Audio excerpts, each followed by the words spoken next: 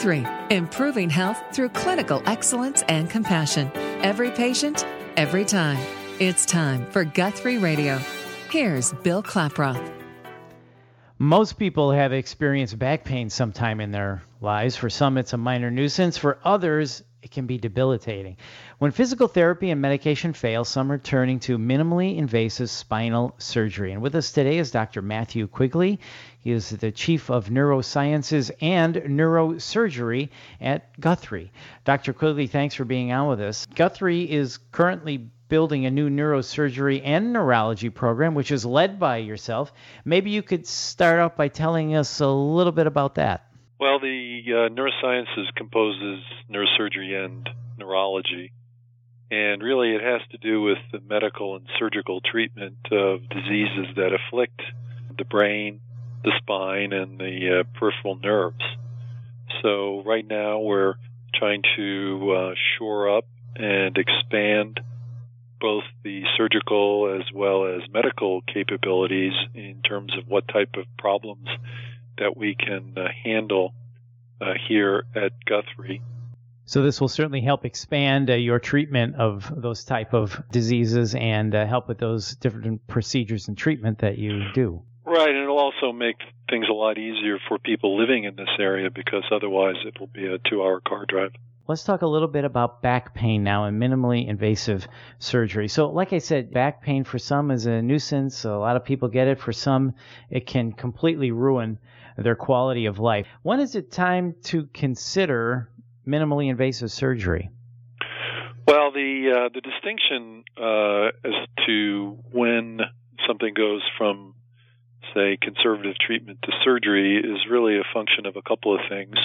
One is the severity of the difficulty, both in terms of the amount of pain, that is how disabling it is, as well as the distribution of pain.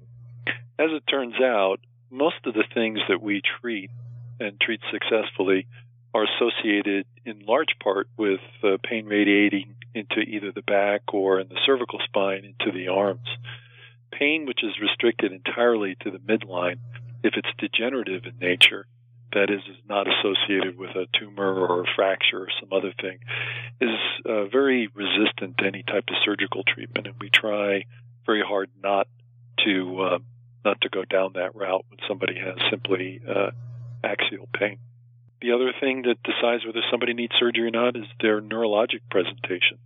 Most of the people we see in the office have normal neurologic examinations, but sometimes they don't. Sometimes they have weakness, especially of what we term the foot extensors. That is, they have a dropped foot, or in the extreme cases may have difficulty in terms of control of bladder function. And these wind up being essentially neurologic emergencies. So when you see those, does that signal to you, okay, this is a candidate for surgery? Certainly, anyone who has a serious neurologic problem due to degenerative disease, that is usually disc disease, they're going to go to surgery usually pretty rapidly. But that is the very small percentage of the type of patients that we see. Most of the patients that we see have had back and leg symptoms, usually for a few months of duration. And they may have very minor neurologic findings or none at all. So the first line of treatment is going to be as described in terms of therapy, injections, giving things time. In reality, the majority, that is more than 50% of these things will take care of themselves on their own. So we want to give nature enough time to take care of these things if they're going to take care of themselves. After 3 months or so, it tends to be a persistent problem, and that's when we start thinking about doing surgery. And how does minimally invasive surgery differ than traditional surgery? I mean, it sounds like it's less invasive, but can you go a little deeper on that? So traditional surgery involves making a midline incision, which strips the muscles away from the bones. And it turns out that this is a very important distinction from what we do with minimally invasive, which is to make a skin incision in a transverse way that is perpendicular to the long axis of the spine. And then we use a series of dilators, not to cut the muscle away from the bone, but actually just to create a space.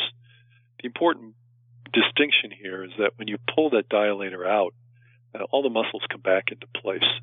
And this eliminates what we term dead space that's created with traditional surgery. When you do traditional surgery, you create a space underneath the incision that basically fills up with fluid, and that fluid is basically a nice broth for all sorts of organisms and things to grow in. Whereas with the minimally invasive technique, there's virtually no dead space. So right away, what we can see is a big decline in wound infections. And wound infections complicate anywhere upwards of 3 to 5% of traditional surgeries. With the minimally invasive technique, it's less than 1% of the time. So we don't want the broth, right? We don't want the broth. The problem is... Don't give me that broth. It's a warm, nutrient-rich, dark place for the bugs to grow. We don't want that. So the minimally invasive surgery kind of takes care of that. You're not creating that pocket of broth, right, if you will. The other thing that we're able to do is to do procedures through a much smaller incision, which again is just a lot easier to heal up for the patient. So a typical 2-level or 3-level laminectomy that, say, an elderly patient would be offered, which is an L3 through 5 laminectomy, involves an incision on the back, which is easily 6 to 8 inches in length. Whereas our incision for the minimally invasive technique is about 1.25 inches or so. Now, would this be considered safer than traditional surgery, too? Well, it's safer in the sense that it translates into a much lower infection rate. And infections are the most common complication we run into. And they can range from being, annoying, something that can be treated with oral antibiotics, all the way to the life-threatening if you wind up with a methicillin-resistant staph infection, and that staph infection can then become systemic, and people can be seriously harmed from these things. So, again, that's the road you don't want to go down if you don't have to. This isn't outpatient surgery, right? There's still a hospital stay with Well, this? The Medicare considers it outpatient because you don't spend 2 nights. So you only spend 1 night. But generally, what we do is plan for the patient to spend 1 night because they have to emerge from the anesthesia, and if it's not a first case, then generally it's 4 or 5 in the afternoon when they're waking up, and no one wants to take somebody home at that point. But we've certainly had patients who we operated on first thing in the morning, and then by the afternoon they're like, "Doc, I want to go home." It's fine, they can go home. Right. We don't, we're not holding anybody here, but generally, in order to get over the anesthetic and some of the pain management initially right away, it's just easier to keep folks in overnight in our observation unit. Even though this sounds safer, are there still different risks associated with this? Well, all spine surgery carries with it some very distant possibility of very bad things happening, damage to the nerves that go to your bladder, all sorts of possible downside. But the likelihood of any of these things happening are tiny fractions of 1%, 1 in a couple of thousand. And frankly, it's a function of the experience of your operator. And I've literally done thousands of these procedures. And then what is the recovery period like with minimally invasive surgery? Well, it's a little bit easier than for the other type of surgery, but not dramatically so. You're still going to be sore and tired for a week to 2 following the procedure. I generally limit people not to drive for, 10 days to 2 weeks, although people violate those rules all the time. And by a month, folks are 90-95% back to normal.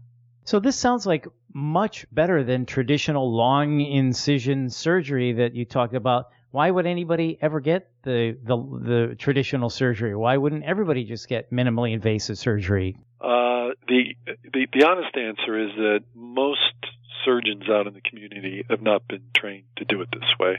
They learned how to do it open and really don't want to go through the learning process to do it through a series of dilators. It turns out that even though the anatomy is basically the same, it's very disorienting to a surgeon to look at the same anatomy through a very long, thin tube. It's easy to get lost. It's easy not to know your landmarks.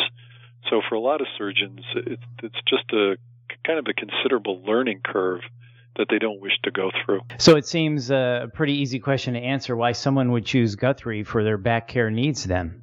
Well, I think it's it's twofold. One is certainly we have the capabilities as far as a minimally invasive approach, but the other part of it is that you have surgeons who demonstrate a lot of judgment and sensibility in terms of who needs an operation.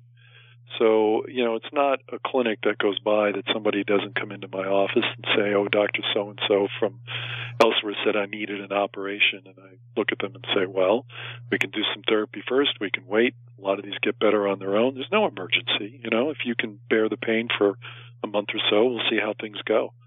And that's, the type of approach that we try to take. It sounds like a good approach. Dr. Quigley, thank you so much for your time today. We really appreciate it. And for more information, you can visit Guthrie.org. That's Guthrie.org. I'm Bill Klaproth, and this is Guthrie Radio. Thanks for listening.